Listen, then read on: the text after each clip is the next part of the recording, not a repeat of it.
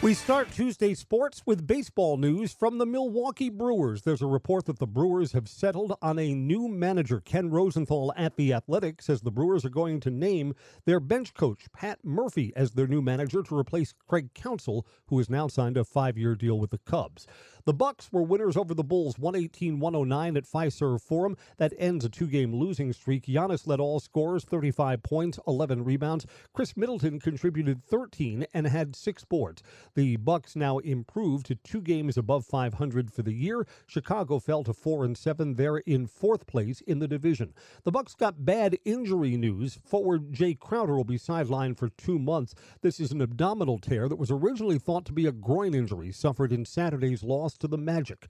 College basketball tonight on WSAU. It's an early start. The Badgers are at Providence. Tip-off at 5. Game coverage begins at 4. The Badgers are 1-1 on the season. Marquette is on the road, a tough opponent against Illinois, and the Milwaukee Panthers take on Colorado. That's sports on WSAU.